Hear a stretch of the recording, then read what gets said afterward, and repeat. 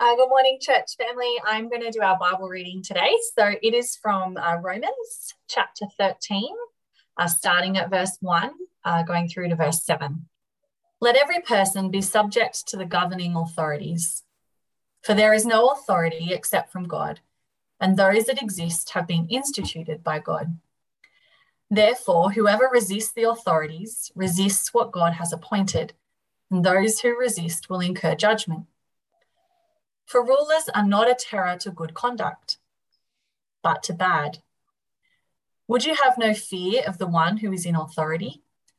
Then do what is good, and you will receive his approval, for he is God's servant for your good. But if you do wrong, be afraid, for he does not bear the sword in vain. For he is the servant of God, an avenger who carries out God's wrath on the wrongdoer.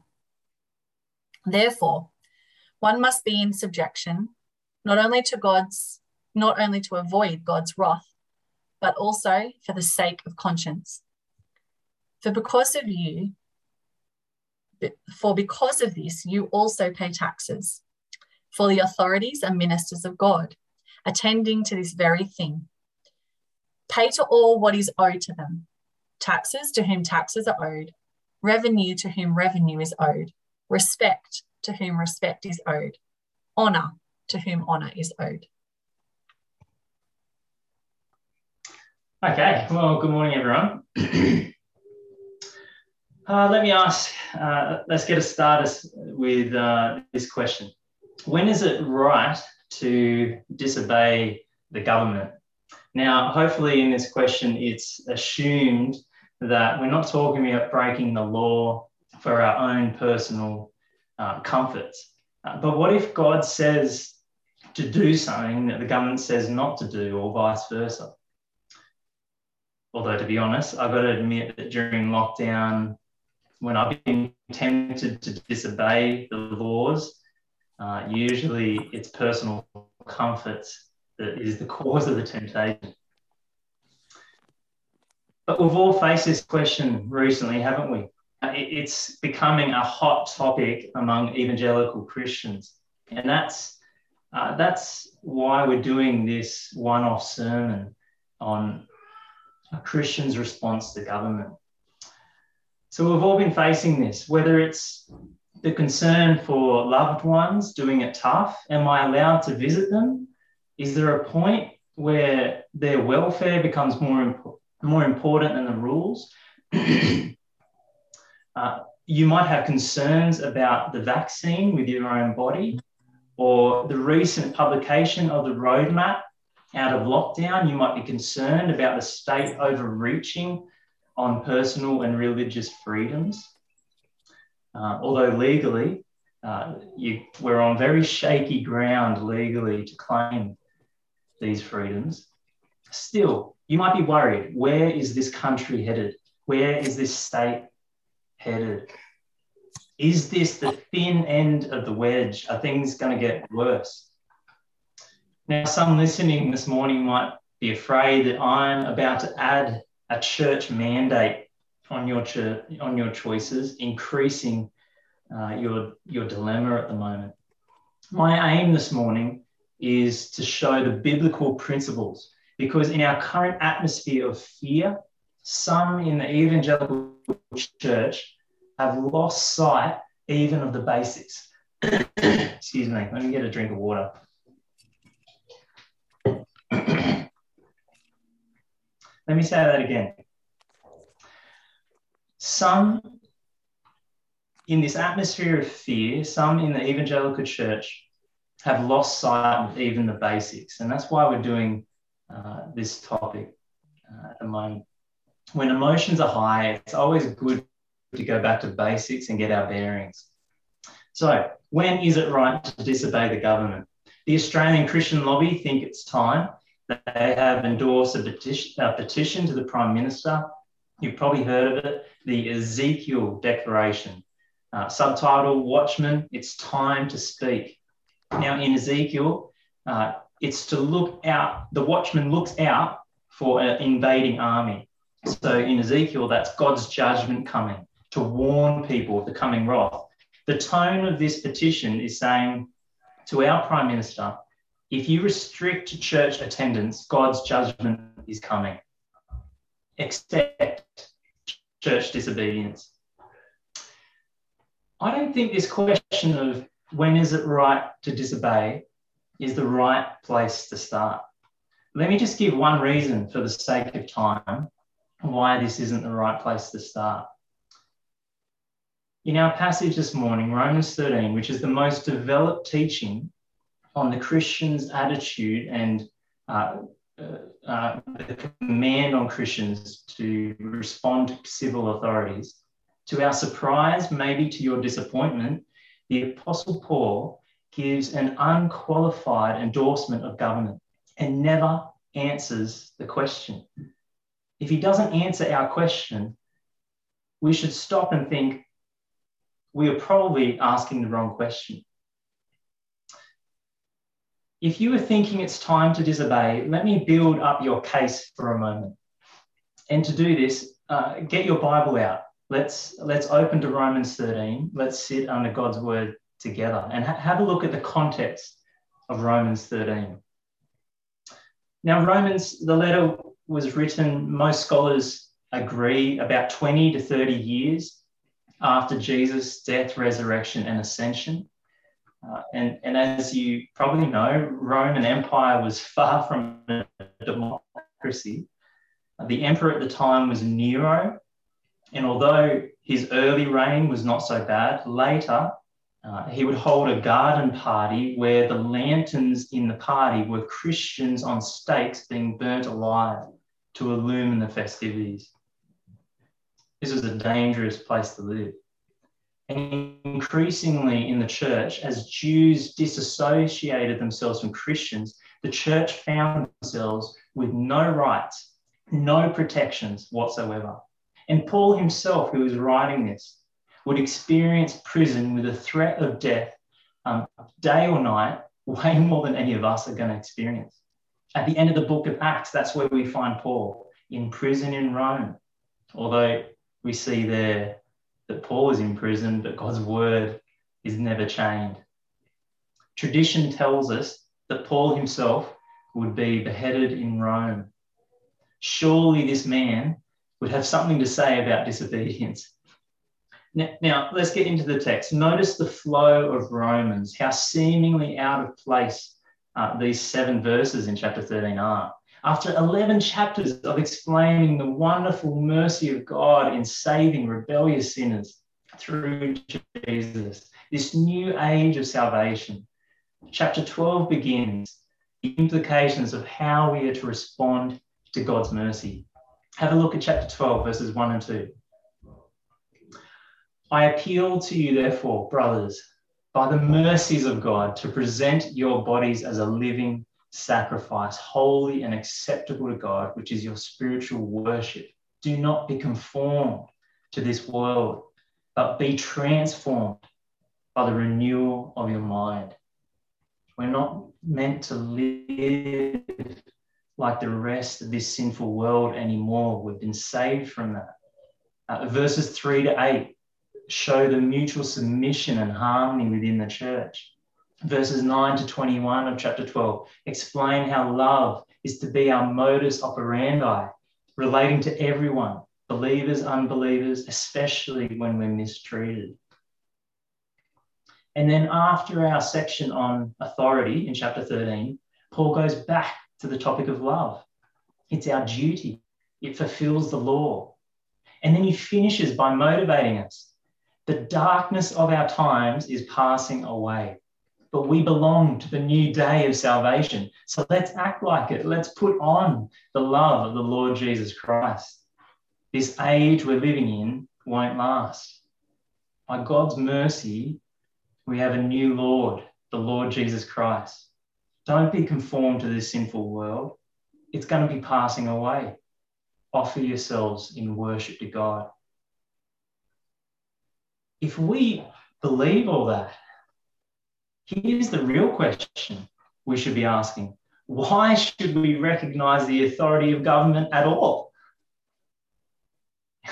We shouldn't be conformed to this world. Jesus is our Lord. This age is passing away. We belong to the King. Why should we recognize their authority at all? I might be getting some of you nervous at this point. What's this sermon going to be about?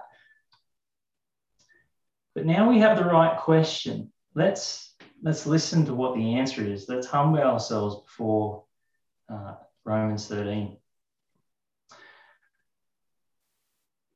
Paul doesn't say that we just need to put up with governments. He states their authority as high as it goes. He states it as positively as he can. Have a look at verse 1. Let every person be subject to the governing authorities, for there is no authority except from God, and those that exist have been instituted by God. Verse 2, therefore, whoever resists the authorities resists what God has appointed. So we've got a command. Let every soul be subject to the governing authorities. We've got the reason. There is no authority except from God. They've been instituted by God. Here's the implication. Therefore, whoever resists the authorities resists God. In verse 4, he calls the civil authorities God's servants. And then in verse 6, he uses the word servant again, but he states it even more positively. ESV tries to translate the Greek with the authorities are ministers of God. What they're trying to capture there is that word is always used in terms of servants in God's temple. That's how closely Paul shows the authority of our governments to the authority of God. They are serving God. Now, they may not be conscious of this, but their authority comes from God and they are serving God's purposes, like God used the Babylonian king Nebuchadnezzar or the Persian king Cyrus.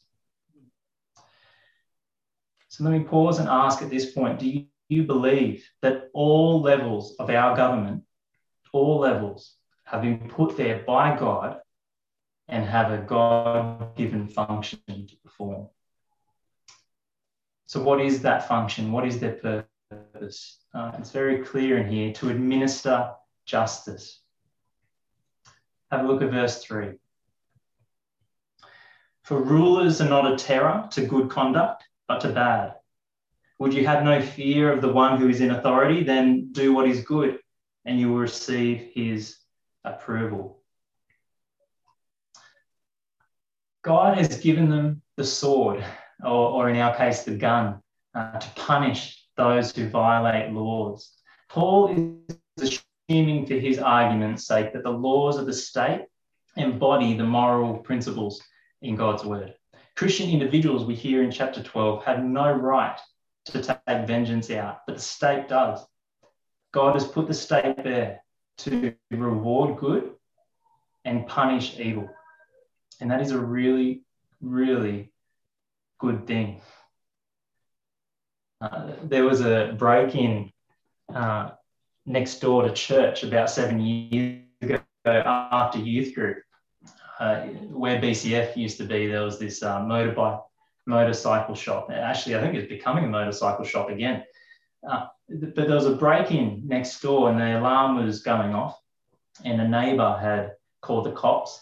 And so there was this young man and a young woman who were on our property acting suspicious. So I wasn't quite willing to leave our property at that point. But within minutes, the cops turned up, like 6 or 7 police cars with their lights flashing turned up. And they all had guns on their hips. And I was not a little bit intimidated by the show of force. And they took charge of the situation quickly. They even discovered on this guy a knife that they confiscated very quickly. I went home that night very thankful for the police. I was quite impressed. The feeling of safety was wonderful. When you're on a train or at a station at night and there's drunken idiots around, don't you wish that the police would show up? Aren't you more at peace if they're there? Our government can issue fines and use handcuffs and guns, and this is a wonderful gift of God to keep order in a society full of sinful people like you and me. The law can't save society, but it can restrain and preserve society. They have the God-given right to tell us what to do and then use coercion if necessary to make us do it. And if you think about it, the freedoms we enjoy is because they limit lesser freedoms. When you're driving, the death toll on the road in Australia is much less than in other countries where there's basically no rules. I sometimes see people running a red light late at night if they think there's no cop around. But the threat of punishment if they do get caught is a big reason why I have confidence to go through an intersection when my light turns green. Removing that lesser freedom of telling us when to stop and when to go, that threat of punishment, we actually have greater freedom to stay alive on the road. You might be feeling like the government is overusing their coercive powers at the moment. Can I just ask you to pause and ask yourself, do you recognize that they are God's servants? Do you balance your frustration with thankfulness for our government as you should? For this point, let me reword Monty Python, their famous sketch, What Have the Romans Ever Done for Us? The New South Wales government has taken away everything we have. And what has the New South Wales government ever done for us? Clean water supply, I suppose. Sanitation. Okay, I grant you water supply and sanitation. Oh, the roads, irrigation, medicine, education, food, public toilets. Oh, it's safe to walk the streets at night. They're the only ones who could keep order in this place. All right then, apart from clean water supply, sanitation, irrigation, medicine, education, food and wine, public toilets, making it safe to walk the streets at night, what has the New South Wales government ever done for us? Do people sense your high view of governing authorities? Do people sense your deep thankfulness? Or do they just hear you complaining? We are called to submit not only to those in Parliament who are Christian, not only when they are carrying out God's word of what is right and wrong, but we're called to submit all the time. Submission goes deeper than our behaviour to an attitude of heart. I'm going to use Douglas Moose commentary, his definition of submission. Submission is acknowledging the divinely ordained status of government and its consequent right to demand the believer's allegiance. Now, allegiance is a strong word, isn't it? But do you remember Romans 12, verse 1? In view of God's mercy, we are to offer our bodies as a living sacrifice. It's not just our souls and our mind, our behavior, this embodied existence, whatever situation we're in, which includes the governments over us, everything, all of life is an act of worship. Submission is an act of worship. Allegiance to God, the highest authority, almost always means allegiance to our government and what they tell us to do.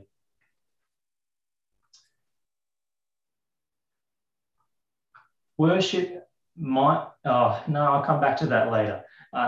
We'll leave that question of when to disobey till later. No matter what happens, verse 7, we are to give respect to whom respect is owed, honour to whom honour is owed. Whether we're in New South Wales or, as Joel asked in our small group, imagine applying this in Afghanistan at the moment. Respect and honour are still owed in Myanmar while they're taking away oxygen tanks. It runs deeper than obedience and disobedience. And any parent of teenagers, or if you've ever been a teenager, will know there is a difference between obeying begrudgingly and gladly recognising the authority that parents have over you. Parents can still feel disrespected when their teenager is disobeying, or obeying rather, but begrudgingly. Some public figures at the moment are calling our governments tyrannical or a dictatorship. What is far from respectful is the label some use of our officials. Australia has COVID concentration camps, is a quote. A COVID dictatorship, calling our premiers Dictator Dan or Gulag Gladys. Trying to save lives is a far cry from the deadly regimes under Stalin or Pol Pot. Christians should be different in our language towards our governing authorities. This matter is a matter of worship, and we see it even in taxes. Taxes is mentioned here. By paying taxes, doesn't that show that we recognise the authority they have over us? When you submit your tax return and you realise you have to pay so much to the government, so much of your paycheck goes to the government, do you see that as an act of worship to the Lord?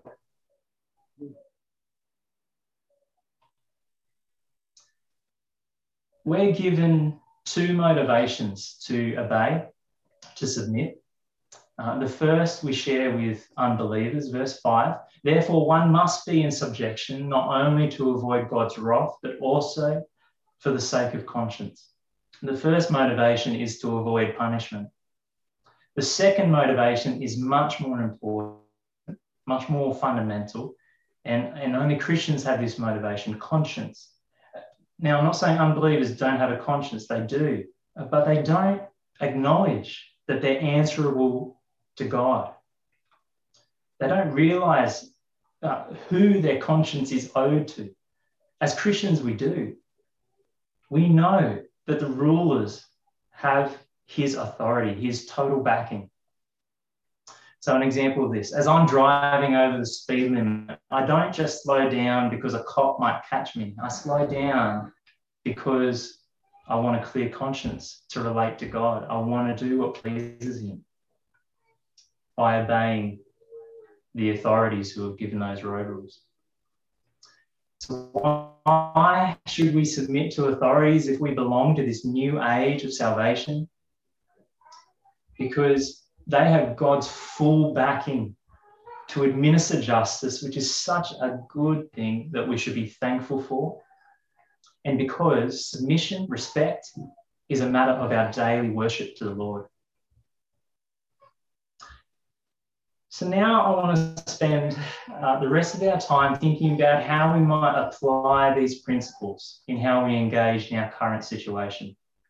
Now, there are real concerns and conversations to be had in this complex time we're living in. Many Christians are demanding religious freedoms or personal freedoms, but let's just take a step back for a moment and consider what true freedom is. I'm going to borrow from Tim Keller here. Freedom is not simply the absence of restrictions, but rather consists of finding the right, liberating restrictions. You grow only as you lose some lower kinds of freedom to gain higher kinds of freedom. So in marriage, we might say, still Keller speaking, we lose our independence in order to gain new freedom. So if we give ourselves to our God, our true love, We will become more free than we can imagine. We will be free from fears, insecurity, and shame.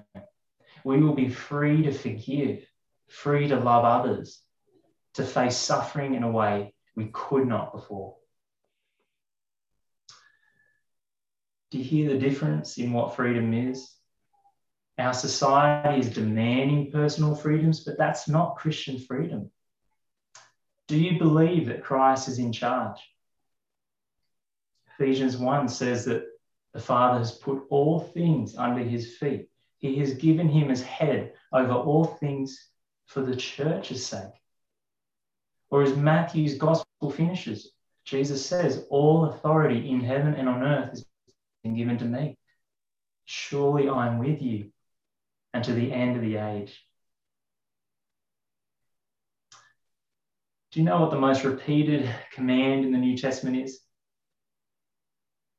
Don't be afraid. Don't be afraid. Panic leads to self-protection.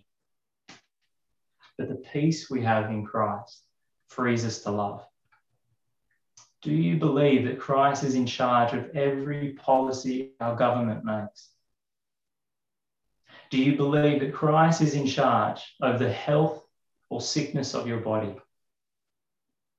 Do you believe that Christ is in charge even when people try to put you to shame? True freedom is knowing Christ is in charge and that you are precious to the one who is in charge. I don't need to panic. I have a peace that nothing can touch. And so I can act out of love, not fear. Let me read what freedom looks like, how we should be engaging on social media, how we should be discussing things with our family, with our church family, how we should be engaging in society and politics. Have a look at chapter 12 from verse 9. Let love be genuine. Abhor what is evil. Hold fast what is good. Love one another with brotherly affections. Outdo one another in showing honour.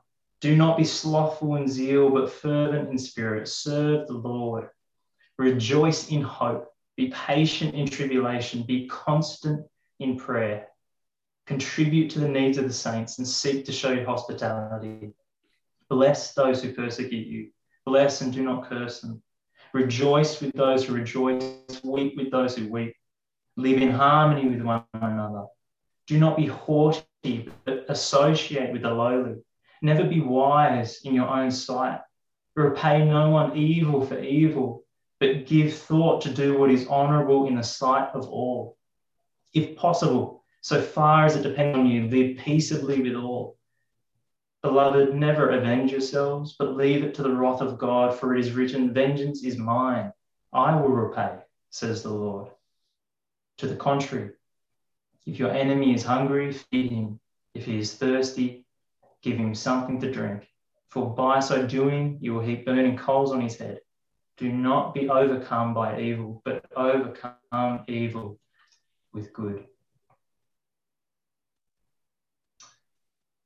True freedom is seen in the peace we have in Christ, that we can lay our rights down in love for others. It is freedom from our sin and self-protection to worship God from our heart by loving those around us, even those who harm us. I think there's a danger at the moment among Christians to make a specific action the main measure for their faithfulness to God. But if worship is from the heart, yes, our choices, our behaviour matters, but we need to allow flexibility for Christians to arrive at different conclusions after we listen to each other and discuss things. Our society has thrown out God's word as the authority, so the only way to push for what you think is true is to shout louder than the other person, to force your opinion. Let me borrow from Keller again. Without a moral source outside the self, the only way to resolve these inevitable conflicts among moral ideals is to exercise power. It means to say to others, this is right simply because I say so, and I have the power to force you to comply. If you are proposing a position that some behaviour is wrong and should be stopped, there's no way to justify or even have a conversation about it with someone who disagrees. All you can do is shout the other person down. End quote. Now, obviously that includes literal shouting, but also shaming and labelling the person rather than debating truth, demanding your opinion be taken as truth and unchallenged. But we as believers have God's word to guide us in these times. Any of this kind of shouting is totally out of place for a child of God. Let's talk, let's debate, let's allow other Christians to speak into our thinking. A common mistake we easily make is confusing a biblical principle with a concrete practice of how it must be expressed. So take a husband. A husband confuses the biblical principle of his wife showing respect with the practice of agreeing with his logic and his conclusions. They're not the same thing. Pointing out flaws in logic, factors that aren't considered, disagreeing with the final implication, they can all be respectful. Let's not confuse the principle with how that principle is to be expressed. As we discuss matters among believers, let's bring other people into our thinking, bring all God's wisdom to bear. Let's be careful not to confuse principle with practice, and let's allow flexibility of implications where Scripture allows us freedom. Now, some might be afraid that these restrictions on religious expression aren't just temporary. But on this point, we need to remember that while our behaviour is important, God primarily looks at the desires and motives of our heart to see if we are worshipping. There is a much greater danger to worship than external restrictions. The biggest danger is a rebellious attitude of heart. At the heart of all of us, since the fall of Adam, is a mistrust in authority, whether it's parents' authority, husbands, bosses, church leaders, or governments. They're all symptoms of a deeper mistrust in God's use of his authority. It's not that some of us are anti-authoritarian, all of us are by nature. That's called sin. We are not submissive by nature. There is a greater danger to our worship, and it's that unsubmissive attitude. Think back with me before COVID, if you can. Some are afraid that there will be discrimination based on vaccine about welcoming all people at church in the future. But think back when we didn't have any restrictions. Were you constantly eager to welcome all different types of people by who you talked to when the service ended? We can't sing. Was your heart back then consistently warmed by the truths of the gospel that you couldn't help but express the inexpressible through singing? There is a much greater danger than external restrictions. External restrictions can only get skin deep to our worship. The rebellious spirit, it erodes worship altogether. That's the real danger. Let me put that positively. The government has no jurisdiction or coercive power over our heart. We are always free to worship. Let's finally come back to that question we started with after laying all this necessary groundwork first. Remember the basics. What if worship of God requires us to disobey his servants, his delegated authorities? Then The command to submit, to respect and show honour still applies. A worshipful, submissive spirit will try and find every possible way to obey. Failing that, a worshipful, submissive spirit will disobey only as a last resort and still with respect. Now, many quote Acts 5 as a license to disobey government. Peter boldly says to the Jewish council, "We must obey God rather than men." But those who cite this usually fail to mention the full story. Remember the respect the apostles showed those authorities. Let me recap the story. They were preaching the name of Jesus, and the officials told them not to do that. They were arrested, put in prison, but overnight, an angel of the Lord opened the prison doors, frees them, and tells them, keep speaking. Keep telling people about Jesus, this life. So the next morning, they obey, they do it. And after hilarious debacles of the officials working out why is this prison empty, they send police to the temple where they were preaching and to arrest them. But the apostles are protected by the crowds. The crowds were ready to protect the apostles using violence. So the apostles had divine authority to stay and preach. They had the crowd's protection. They did not need to be arrested that day. But what did? They entrusted themselves to their God who could save. They laid down their rights, recognizing their God-given authority as officials, and they went with them, knowing they would be unjustly treated and beaten. And at the end of it, they rejoiced for belonging to the highest name. That's freedom. That's respect.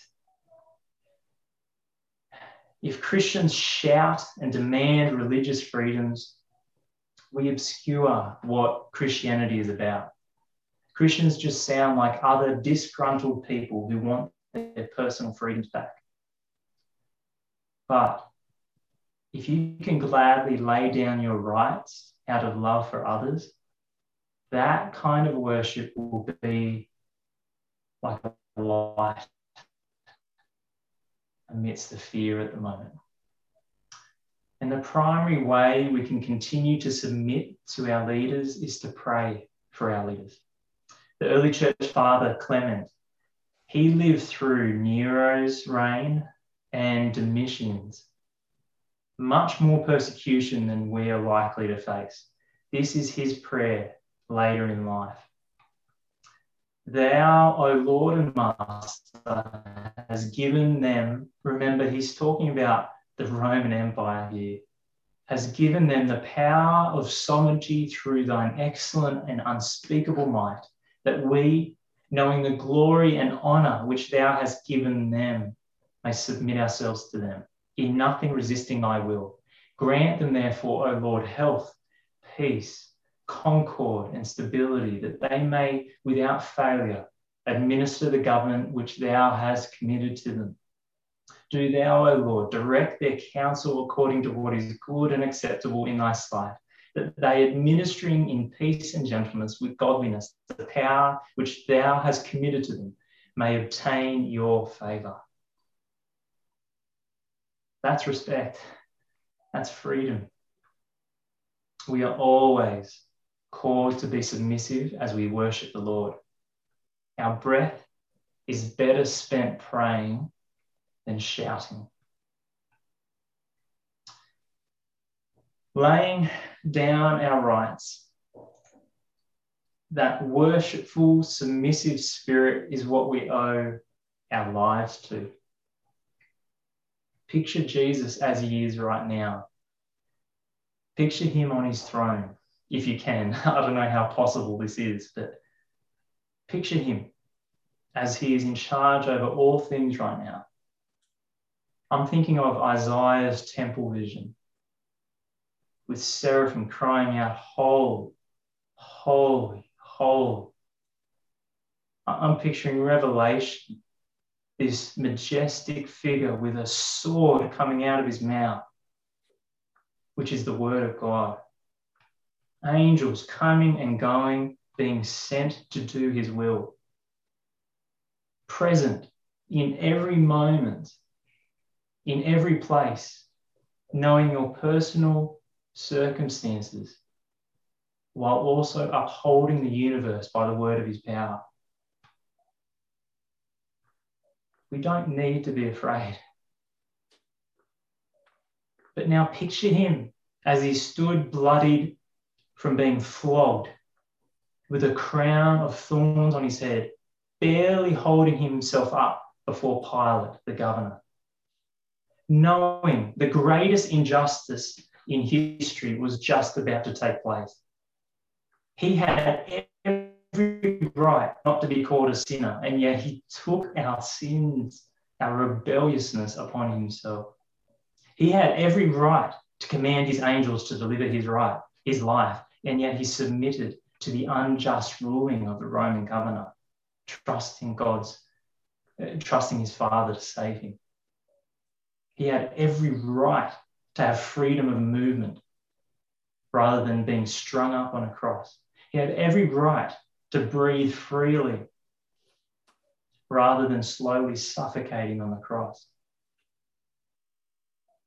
And yet he laid it all down for you, for me, taking the judgment we deserve. He freely gave up his last breath. We owe our entire life to the authority who freely submitted himself to set us free. If you are demanding your rights and freedoms, people will just see another self-centered person just with a religious superiority complex. But if people see you freely laying down your rights in order to love others, they will see the Lord Jesus in you. So let me finish. Are others seeing Christ's submissive heart in you at the moment? Can others sense that you have such the highest view of the authority of our governments at every level? Do they hear you qualify your disagreement with government policies with humility, in recognizing that we don't have all the facts, in accepting that this is a very complex situation? Do people hear you being thankful for our government? Are you respecting them in how you call them, how you relate to their name? Are you trying to find every possible way to obey? Do people sense a greater desire for the interests of others in you, or could they confuse your comments with seeking your own personal freedoms? Do people sense that you have a greater hope and peace that transcend this crisis because you belong to the King of Kings? This isn't a time to panic and be self-protecting. It's a time to show the peace and love that we have in Christ's sovereign love for us. There is such opportunity in this time to show Jesus. This is a matter of worship. Do others see Christ's respectful, submissive heart in you? Or will you pray with me? Let's finish by praying.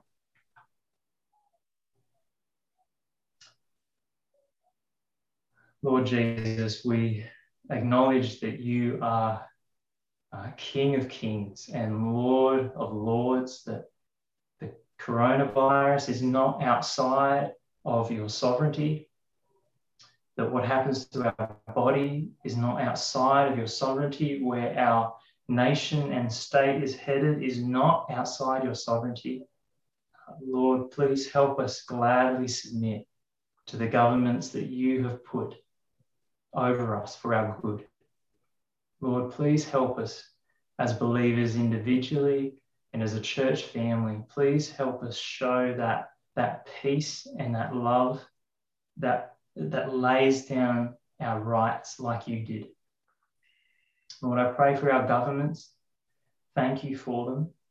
Lord, please give them wisdom. Please sustain their strength in this. It must be a heavy burden they're carrying. Please give them your insight into make just decisions. Please help us to be patient with them when we think they get that wrong. Lord, please help us to be gladly submitting to them, trusting you and trusting ourselves to our faithful Creator and continuing to do good. I pray this in Jesus' name. Amen.